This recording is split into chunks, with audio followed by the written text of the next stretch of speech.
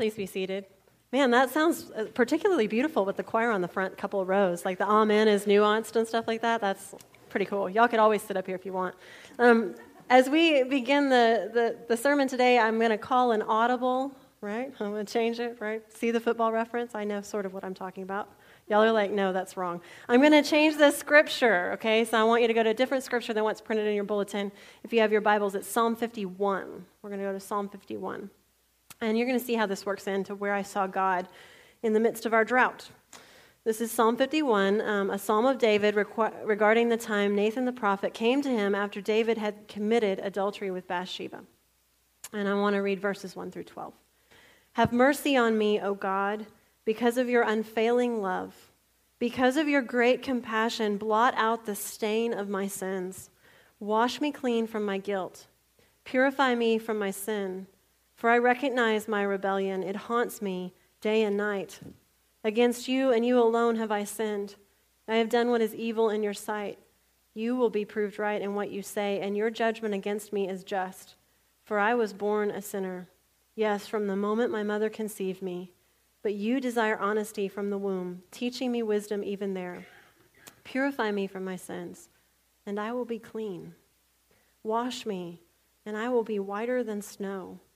Oh, give me back my joy again. You have broken me. Now let me rejoice. Don't keep looking at my sins. Remove the stain of my guilt. Create in me a clean heart, O God.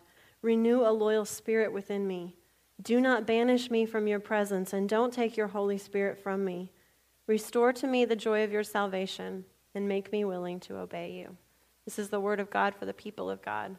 Thanks be to God. So we believe the scripture that's actually in your bulletin is Acts chapter 14.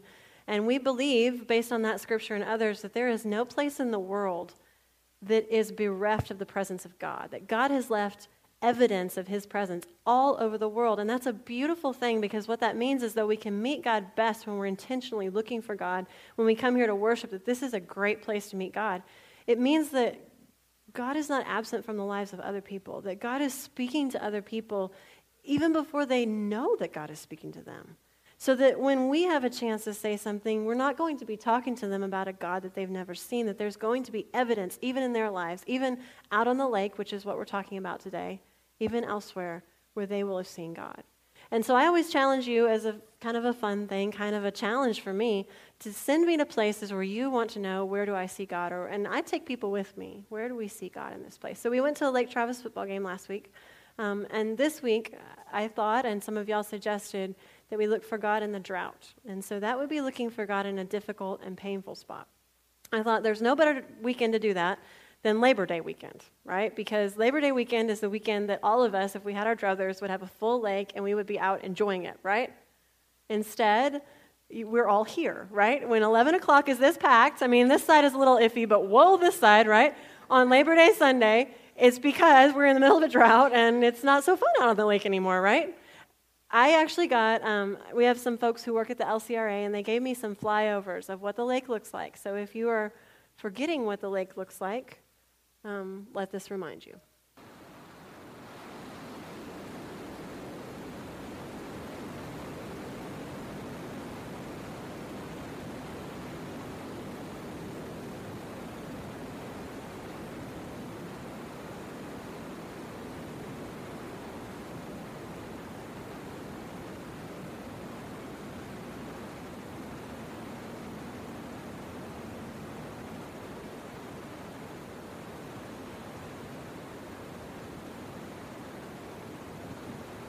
Okay, as you see this, tell me the words that come to mind. Sad. What else? Devastating or devastated, right? What else? Empty, dry, tragic, hurt, sick. Yes, we're on the same page. That's what I see too. And the challenge is, where is God in the midst of our hurt, of our dry, of our pain, of our sickness, of our devastation? And I want to tell you that I found God in a very real place. It's not necessarily a fun place, but it's a wonderful place to find God in the midst of our dryness, in the midst of our pain, in the midst of our hurt and our devastation. Because the truth of this is that sometimes life looks like this. And when we see this, we can go, oh, I felt like that, or I am feeling like that. And so where is God in the midst of that? Let me tell you, humor me, and we'll come back, where God is in the midst of a landscape that looks like this. And let me tell you a kind of funny story. We were out actually on the lake a couple weeks ago with Judy and Paige on their boat. They have a pontoon boat, and the girls love it. We go to the Gnarly Gar. Have y'all been to the Gnarly Gar? And you feed the fish, and that's amazing. If you haven't been, you should go, because that's amazing. But we went to Aransas Bend, where there's a beach, and the girls were playing, and they were finding shells, and there's a lot of, well, you can see a lot more of the bottom of the lake than you used to, right? So you see a lot of trash. Anybody seen the trash? Everything from, the beer bottles and Coke cans to coolers to tires to boats. Anybody else have anything interesting that the lake has coughed up that you... Toilets, really? Yeah, because the truth is we really throw our trash down there and we cover it up, right? And then the water seeps away and all those bones come up to the surface. Well, so we were out there and we were on Aransas Bend, and there was this, it looked like a raft down the beach, and Judy said, I'm going to go look at that. And I said, I'm going to come with you. Opportunistic, right? What could that be? Well, we go over there and we see it's a giant tube, like you pull behind a boat. So giant you could fit 5 people. In its heyday, in its glory days, you could have fit 5 people on it. If you put 5 people on it now, it would sink into the water. But it's giant, okay? I've never seen one that big. It's got 10 little rings that you could hold on to. Well, the girls see us and they're like, they come over and they start jumping on it, and they're like, ew, it's gross, clean it off. And so we're like flipping this behemoth thing and cleaning it off. Well, they get on there and it floats with them on there. It wasn't that deflated, maybe like a third deflated. And so they're like, pull us around, and you still got the end of it. What had happened that I think made it unwanted was that it was peeling, like the skin that went over the tube was peeling. And so if you really pulled it, it would be like a banana and pop out. And so somebody... instead of taking it to a trash can, just set it free, right? It ended up there. Well, my kids were thrilled, and we pulled them around, and it took both Judy and I, pulling them all around Aransas Bend, and then they were like, Mommy, Judy, tie us to the boat, And being the responsible, mature adults that Judy and I are, and Paige, we were like, that's a great idea. So we found a rope, it's not necessarily the right kind of rope, and we tied them to the boat, and y'all, we were not going that fast, but it was kind of fun because they were sitting on the middle part. When they first went in, it kind of drug them into the water, how it's silly, and so they backed up, and so they were safe. We were pulling them around the lake, and they're like, go faster, because they're used to a fully inflated tube if they do this. And we're like, we will. No. And so they're planning on how, we're kind of going around kind of lazy, and they're like, on a turn, I hear them talking, on a turn, let's let go. And y'all know that when you turn with a tube, you get some pretty wicked force flinging you off. That's a different experience. I'm like, I'm a kid again. I have a boo-boo on my elbow, but that's from a tube. So anyway, you can get some pretty wicked force flinging you off. And so that's what they're planning to take advantage of on a turn, is to be flung off into the lake. And So as this is a drought story, so as we're making the one tricky turn of the whole thing, as the G-forces are kicking and I've heard them talking, I see on the outside arc of the turn that my children are making, a tree is coming out of the water. In the dadgum middle of the lake, these sharp, pointy black branches are sticking out of the water. And my heart stopped. And all I could do, because I knew I can't stop the boat, we can't, anything we do, and the children are going to let go, is I was just sitting there praying, don't let go, don't let go, don't let go, don't let go. And they didn't let go. And I said, we're done. That was in the middle of the channel, where there should be 50 feet of water. That tree is now sticking up. One of the things that drought does is dangerous things come out of the water. And a place that used to be safe and fun and where you could pull your kids around, it's not anymore when the water gets dry, when things go low. Here's my second story. I was out at my friend Max's lake house. Max is the pastor who married us, and he has a lake house on a steady lake, a constant lake, right? Never a problem. They all build boat docks that go into the ground, right? Can you imagine that? I mean, we had to move ours out. We can't do that. All of his neighbors, they all go into the ground, this lake. And the tragedy of this drought is that he is missing dozens of feet of water on his lake.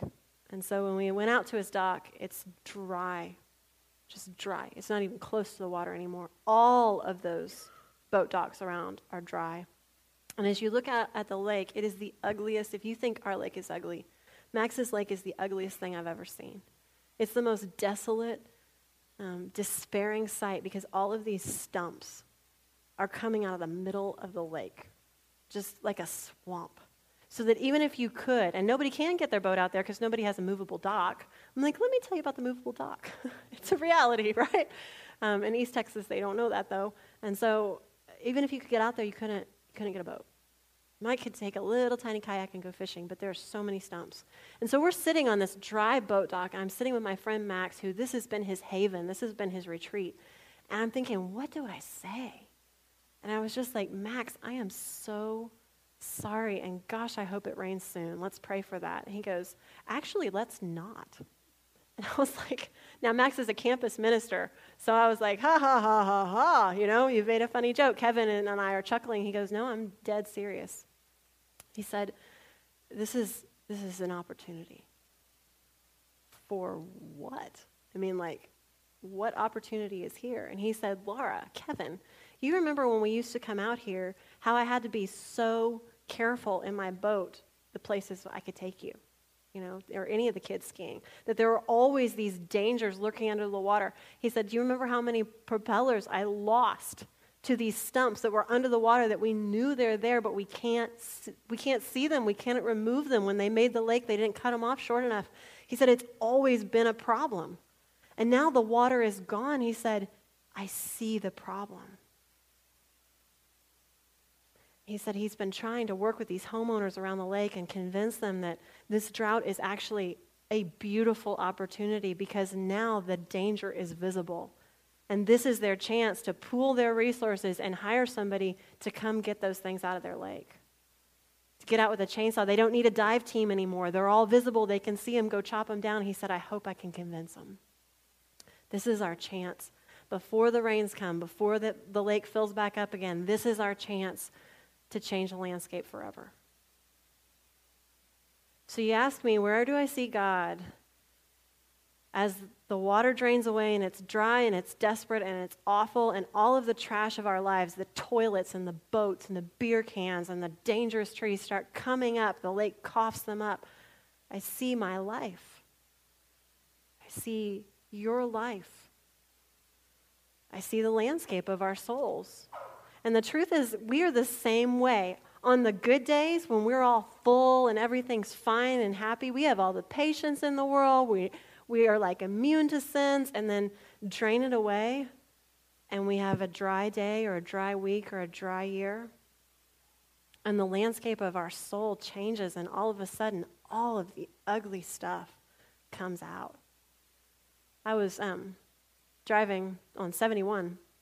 And it was, I don't know why it was busy this day, because school wasn't back in. It was just like a week or so ago. And you know how 620 backs up at 71 sometimes? It just totally stacked up. This was the worst I'd ever seen it. Where you couldn't even turn, and like the people turning left coming from our way, turning left onto 620, they couldn't get across the street. Like they'd have to block the intersection. And so what do you do if the traffic is backed up and not going to move and you've got a yellow light? What do you do in that point, in that situation? Wait, right? That's what you should do. I was coming from the Galleria. I was back in a huge line of traffic, and we're waiting to go home, go down 71, when this group of cars turns into this blocked intersection and sits there. And so the light cycle turns green for us, and we can't go. And here's the worst part of it. It turns green, I'm ready to get home. It's been that kind of a day, right? I got the kids. They've not been having the greatest day in the world either, so that drains your lake a little bit. And so I'm sitting at that light, and I'm calling my mom, because Mom has called me. I need to call her back. And right when the phone picks up, that bozo turned out and blocked the intersection. I'm like, that idiot, I can't believe he's doing that. And I realized I'm leaving a message for my mom that says, I can't believe that. I was like, sorry, Mom, I'm driving, and I'm calling you, and someone just blocked me, and I'm mad. And so I hope you're doing well, Mom. It's, And I was so embarrassed, and I thought, that is what happens to all of us sometime And it doesn't always happen in secret, that our lake runs dry and the stumps come out and we get to deal with it in private. Sometimes it happens very publicly. And all of a sudden we show something of our character that we're horrified by and that horrifies us that somebody else knows about us. And what I would encourage us, as we have this time of drought, to do is instead of seeing the horror of it, see the opportunity. And when we have the drought in our own souls, instead of seeing the terror of it, look at that and say, okay, so it's been a hard day, it's been a hard week. So the money's tight, or the relationship is strained, or I've lost somebody I loved, and now all the stumps are coming out. So do I want to keep them?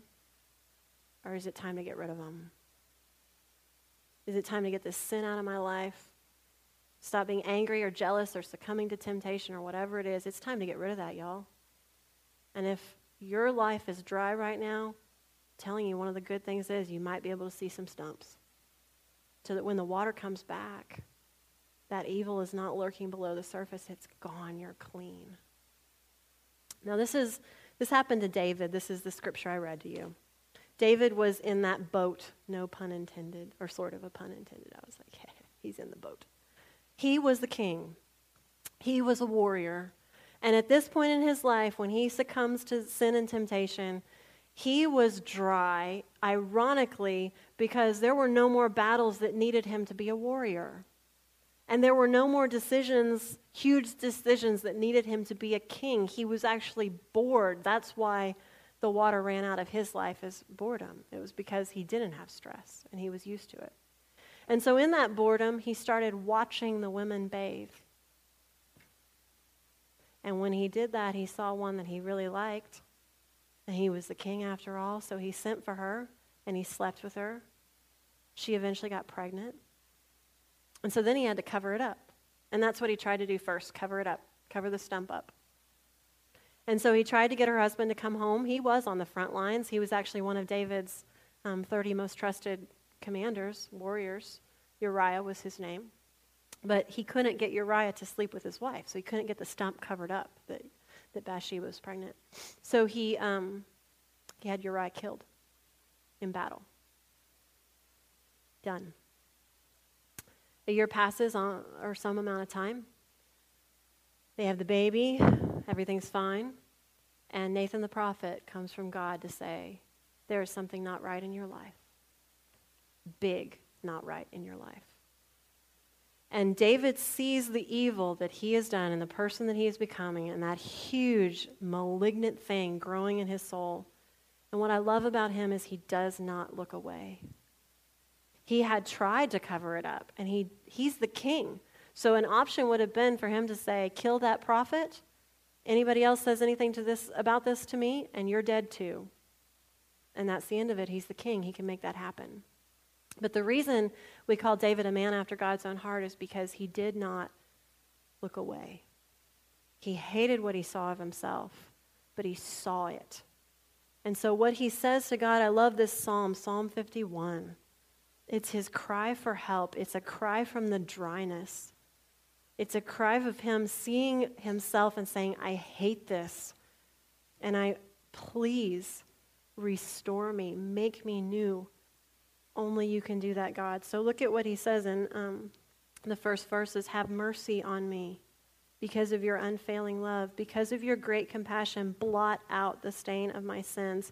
Wash me clean from my guilt. Purify me. We've all felt that.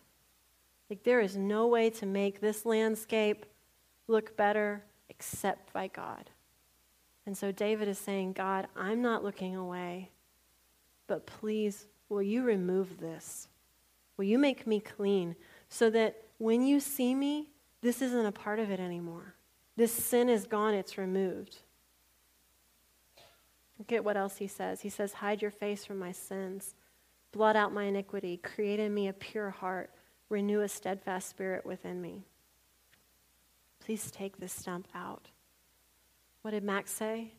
This drought is an opportunity because we can see the danger now. We can see the problem and we have a chance to do something about it. What did David say? I see it. God, you blot it out. He wasn't praying for a rain to cover it back over and let it live underneath the surface and still be there when the next dry time comes. He was saying, Lord, help me get rid of it. Take it out of my life so that no more would this be a part of who I am. And that's where I see God in the drought. I see our chance. And so every time you see trash coming out, or a toilet, or one of those dangerous trees sticking out of the lake, I want you to remember that God can bring good out of the dry times.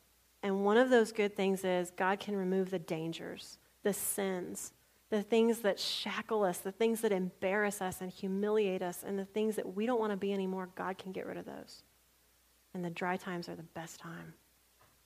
I know you don't want more on your shoulders in a hard time, but the dry times are the best time. And so when you go out on the lake and you see the dangers and you see the dryness, look into your own heart too. Say, what's there that doesn't need to be? And pray like David, Lord, take this away, forgive me. And get out that chainsaw with God and chop that baby down. Let's pray. God, we ask that you would be with us when our lives are full and we are rejoicing. We thank you for those times when we celebrate and we look out over a landscape of plenty. But Lord, when things are broken and we are dry, when we're exhausted and we're despairing and we see parts of ourselves that horrify us, then we ask for your forgiveness and for your strength, that you are the great healer of our lives, Lord. That you are the one who can truly remove those things, those sins, that even a landscape with 1,000 stumps, you can make clean. And so we pray for your help, Lord. We pray for your forgiveness and your mercy. Help us to be people with clean hearts, just like David prayed. And help us to find that power to be people with clean hearts in you. We ask this in Jesus' name. Amen.